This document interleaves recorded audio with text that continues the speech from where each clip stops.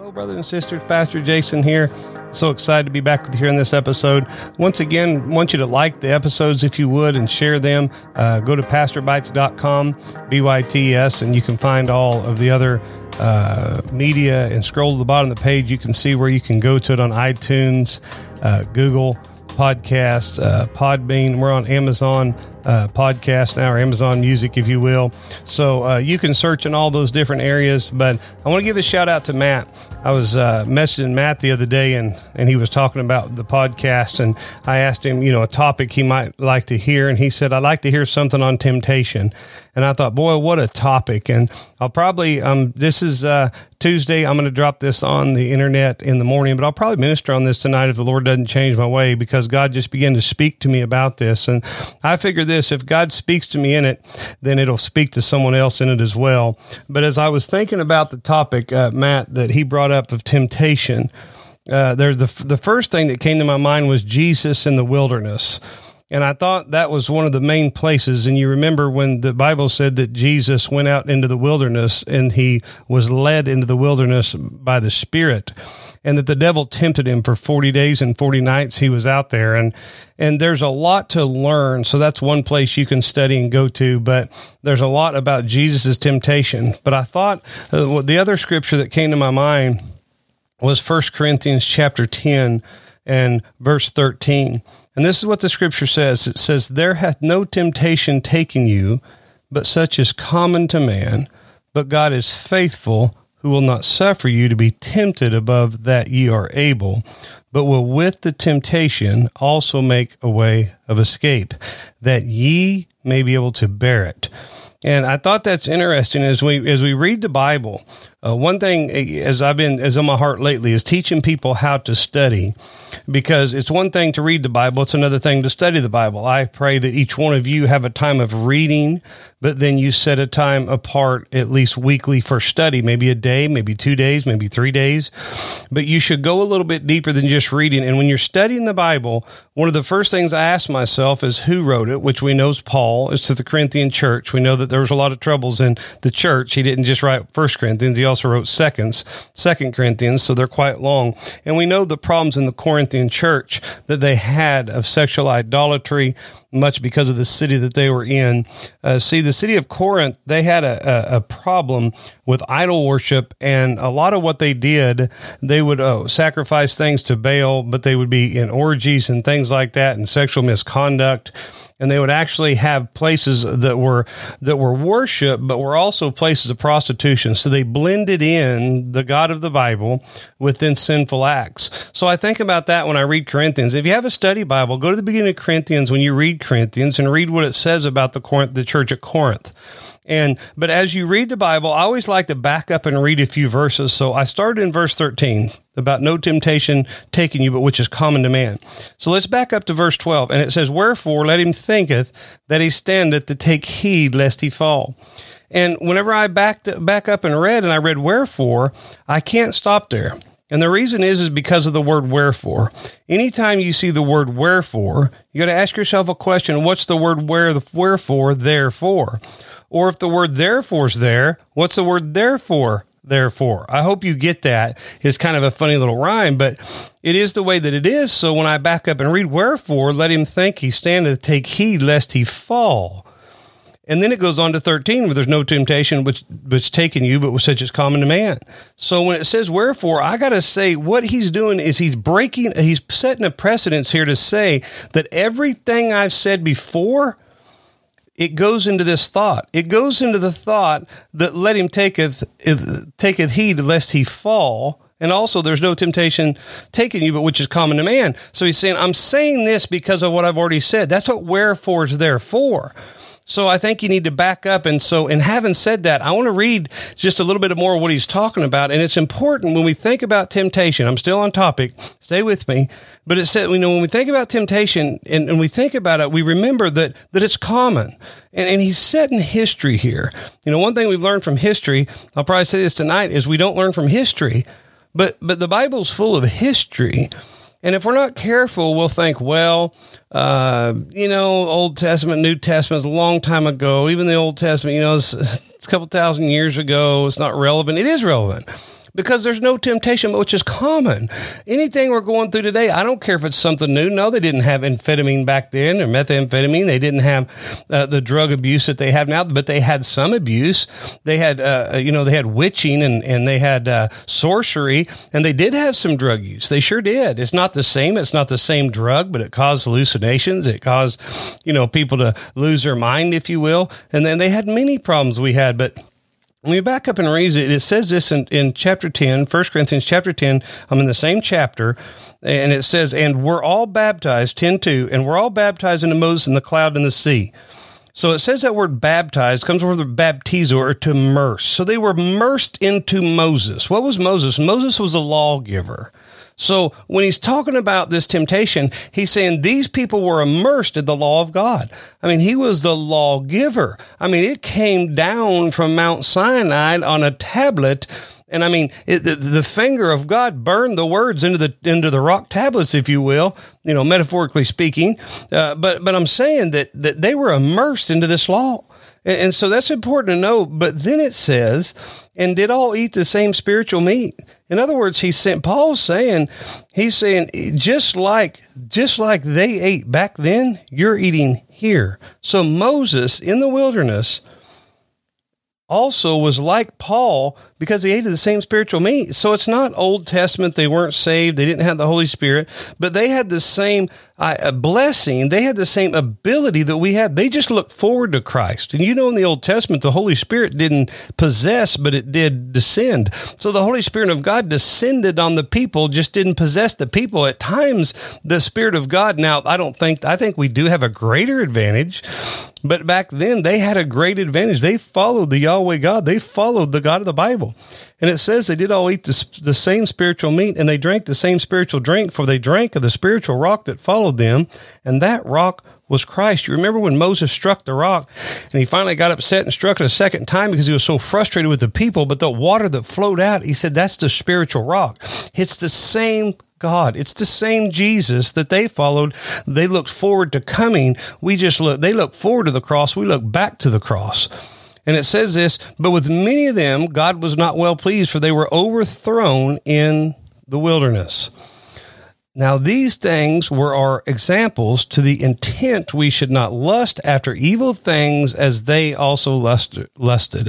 So that's what he's saying about temptation. Be careful, because Paul's saying, yeah, it's a common temptation, but they lusted after evil things. See, the devil works in the same way. He's not really created anything brand new for a long time. He may conceal itself. He may make it look different, but I'm telling you this right now. It may seem different, but it's the same. He tries to lure us away. What's it say? That sin, lust when it brings forth sin. Lust when it's conceived brings forth sin, it says. So the devil tempts us to be drawn away from the things of God, and it's always happened that way. Neither ye be idolaters, verse 7, 1 Corinthians 10:7, neither be ye idolaters as were some of them, as it is written, the people sat down to eat and drink, and they rose up to play. And it says, so idolaters, some of them were, they were idol, they worshiped the same idols. They, just like the idols, he's telling to the church at Corinth, he's saying they had idols back then too. That may not be the same thing, but they had sexual idolatries. They had, the religion of Jehovah God mixed in with the dolls that they would hold and that they would pray to. And they had Baal worship, and they had, these cults, if you will. They had high places where they'd sacrifice even human children. I mean, we say, oh, human children. We don't do that. Sure we do. We abort hundreds of thousands of babies every year. I think it's like 750, 800,000 babies every year. Sure, we sacrifice. We don't go up to a hill to the top of a high place. We just go to a clinic. But the bottom line is, it says we're just like them. Paul's saying, neither let us commit fornication, as some of them committed and fell in one day 23,000. You remember what happened whenever they mumbled and they grumbled and they complained? And this is what it says in verse 9, neither let them tempt Christ, as some of them also tempted and were destroyed of the serpents. And see that you'll find that in Numbers 21:5. that lines up with verse 9. That's what he's talking about in verse 9. A lot of you, if you have a study Bible and there's a middle column, I was just looking at my Bible, it's here. When you scroll to that middle column, if you look at the verse 9, I hope you have a study Bible. If you don't, you need to find one, but it'll also show that links or that also connects. It's like the Thompson Chain Study Bible. It's got a lot of these links, but my study Bible shows that it links with Numbers 21:5. And remember what happened in Numbers 21:5, but they grumbled and they complained. They complained and they said, God, why have you brought us out here? So he's, and it's important. This is why I always say, study the Old Testament. The Old Testament is the New Testament concealed. The New Testament is the Old Testament revealed. Let me say it again. The Old Testament is the New Testament concealed, and the New Testament is the Old Testament revealed. So that's important as we see it to understand that Paul is saying, just like those people said to God then, be careful, church at Corinth, because if you're not careful, you'll say, why has God brought me out here to die? Why has God delivered me? Why has God saved me?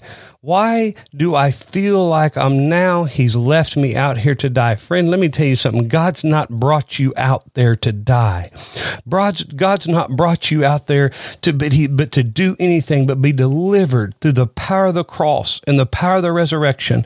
Sometimes it seems like we're going to die. Sometimes it seems like, oh God, what have you gotten me into?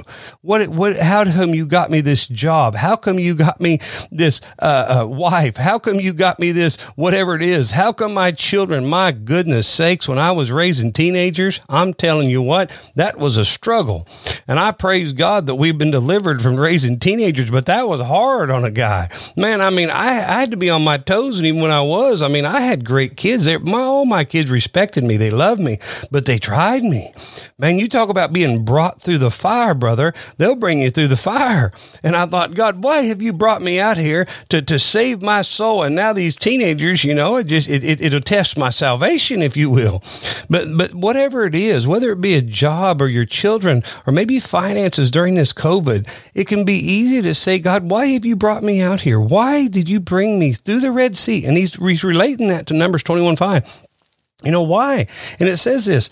It says, neither let us tempt Christ, them also tempted. So they tempted him by saying, look what you've done to me, God. They're tempting him by accusing him of doing something wrong before they'd even seen what God was about to do. And they were destroyed of serpents. You remember the serpents destroyed him because they said, you know what? We want meat to eat. This bread, this manna, this isn't good anymore. I don't want this bread. I don't want this manna.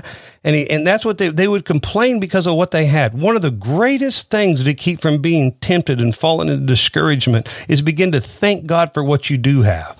See, the manna, it wasn't easy. They had to only draw enough for one day. So every day they got up and they only had to gather enough for one day because they'd eat it. And if they didn't eat it all, then remember, it would spoil and get worms inside of it. Remember what he says, give us this day our daily bread. Forgive us our trespasses, we forgive those who trespass against us. But it's our daily bread. We worry too much about meat being in the freezer. We need to be happy with the meat that's on the plate. And that's one way to be thankful and not fall into that temptation. Because what's the devil's number one goal? His goal is to draw you away from God at your own lust, to go into the flesh, to be able to get what you want, no matter if you got to steal for it, no matter if you got to abuse for it, no matter what you got to do. But God's plan is love like there's no tomorrow, and just worry about today. He said, why do you even worry about the hair that's on you? Why do you even worry? He said, look at the birds and I feed them. He said, I take care of even the sparrow. Then God help us that we shouldn't just be happy that he takes care of us today. There may not be a tomorrow. Tomorrow may never come. The Lord may come back. Them eastern skies may split wide open. We need to be happy with what we have today. And then he says this, neither murmur you or ye in my Bible, as some of them also murmur and were destroyed of the destroyer. So see, this murmuring and complaining, check your mouth, check what comes across your lips. Remember what Jesus said to the Pharisees. He said, it's not that what comes into a man that defiles him, but it's what comes out of a man or woman that defiles them. So we need to be careful and check ourselves when we murmur and complain. Remember, if we praise him for the small things, and we are trusted with few things, and he will give us many things. But when we begin to thank God for what we do have, it's harder to see the things that we don't have. And then it says to this, now these things happen to them for examples, and they are written for our admonition, upon whom the ends of the world are come. Wherefore? See, there's that word. So see, when I come to this passage now, I know he's talking about the children in the wilderness. I know he's talking about the struggles they had. I know he's talking about those things that they did. I know where he's coming to. He said, and then let him that thinketh he standeth take heed. So he's saying, pay attention to history. Pay attention to this history. That's what Paul's saying to him, lest he fall. And that word fall, some people say, well, he kind of stumbled. No, that's fallen. That's fallen away from God. That's getting out back into sin again, to fall back into the slavery under Pharaoh again. That's exactly what a lot of them did. Remember what they said? They said, oh, Lord, back in Egypt, don't you remember the leeks and onions? Man, they had leeks and onions, but I'm telling you, they were under slavery. Their women were raped and murdered and killed. They were treated like dogs. And I mean, when they wanted to punish them, they was building things. They'd even take the mortar from their bricks and make them try to build out of mud. I mean, can you imagine? You can imagine building something out of mud and brick that just fell down. They'd say, build it again, make them work 15, 18, 20 hours a day. That's what they were under. So take heed, because God still, what did he say in the first part? That he brought them under a cloud. He brought them through the sea, the Bible said. And he said, that's what he said in 1 Corinthians 10:1. I didn't read that, but he says that I'd not you be ignorant how that all of our fathers were under the cloud and passed to the sea. So see, the blessing of God was the cloud. When you're in a desert, brother, you'll be praying. I've been in 105 degree heat working on a pulling unit in the oil fields. I'm telling you, when that cloud came over and you was sunburnt and the back of your neck was hot and you was sweating and you was thirsty and you was dry, that cloud would come over the top of you. And that was a blessing, brother. I wanted to be under a cloud. I still want to be under a cloud. I like to be in the shade on a hot day. And that's what he's saying. He said, be careful lest you fall. He says, back then, there were people that if you didn't take heed to these quick grumbling, be thankful for what you got. Know that God hadn't brought you out here to test you, but he brought you out here to prove you. You need to know that God has got an answer for your problem. You're under the blessing of God, whether you feel like it or not. Do you know what modern day idol worship is? Modern day idol worship is our feelings. We got to feel right to serve God. I used to have an old guy who used to say, oh, I'm fighting with my wife. I'm fighting with my kids. I don't feel like coming to church. I thought, man, oh man, have you missed it?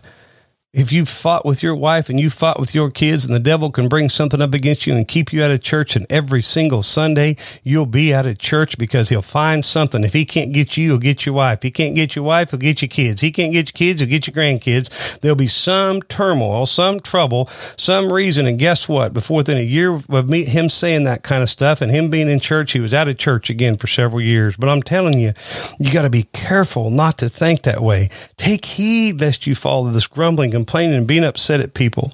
Verse 13, there is no temptation taken you. So wherefore, he's saying, don't fall. Then there's no temptation taken you, which is common to man, but God is faithful, who will not suffer you to be tempted above that which you are able, but with temptation also make a way of escape, that ye may be able to bear it. So he's saying, guys, Paul's talking to the church at Corinth. He's saying, guys, listen, there is going to be a way to escape. How do we escape it? How do we escape it? We escape it through Christ. We escape it through that great water that flows from heaven. We escape it by going to the cross. What do you mean going to the cross? You say going to the cross, going to the cross. What do you mean? Falling down on our knees and saying, God, I don't feel good.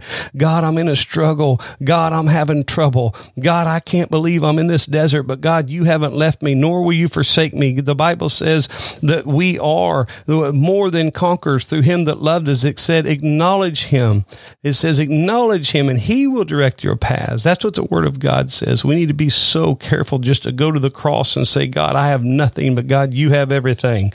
I have no peace, but God, you are peace. I have no freedom, but God, you are freedom. Who the Son has set free is free indeed. And then he says this, wherefore, my dearly beloved, flee from idolatry. So he's saying, look, between the two wherefores, there's one thought about temptation. Flee from idolatry.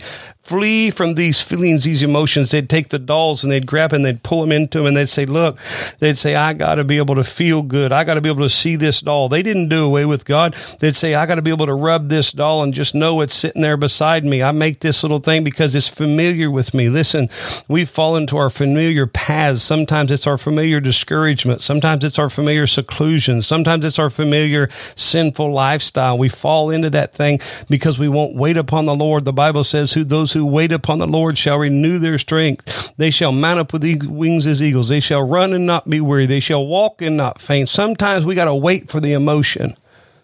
It's never a time to give into that temptation and do that drug, do that drink, do that pornography, whatever it is you do, whatever makes you feel good. Maybe it's scrolling on the internet all day long and then you just feel worse than when you started, but you got to get your internet fixed. I'm telling you, friends, it's time we get to the cross.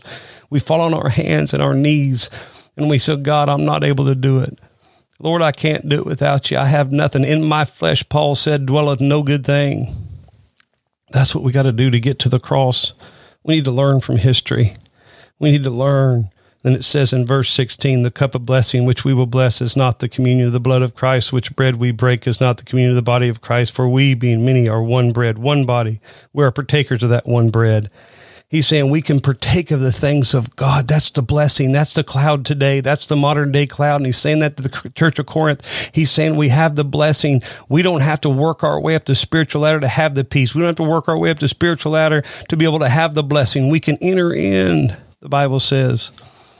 We have a high priest that can be touched with the feeling of our infirmity. And when we touch the high priest, he touches us. Remember the woman that pressed through the crowd. Jesus said, where did the virtue come from me? And he realized and he bent down and he spoke to her and he talked to her and it got his attention. When we touch him, it gets his attention. And I don't know how, but somehow he fills up that spiritual gas tank. He fills up that soul tank. And I'm telling you, I know it's not always quick, but it's worth the wait, my friend. Don't fall into sin today. Don't give into the temptation. I'm telling you, God's got a blessing coming to you. And I begin to think about the Lord, and I'm closing. I'll be done. But I begin to think about the Lord and how he was tempted 40 days and 40 nights and the struggle he went through. Then I begin to think about how the Bible said then at the end, the angels came and ministered unto him. I've been ministered to, you friends, at my house. I've been ministered to in the church. I've been ministered to in the car. God's touched me. He spoke to me. Today, I went on my back patio for about 15, 20 minutes and had a little time in prayer, and I felt the peace of God enter in my soul. I'm telling you, that's available. We live so far below our privileges. God wants to bless us. God wants to fill us with his presence. Friends, I hope this word's been good to you, and I hope you listen to this again, share this with your friends, and until next time, friends, God bless.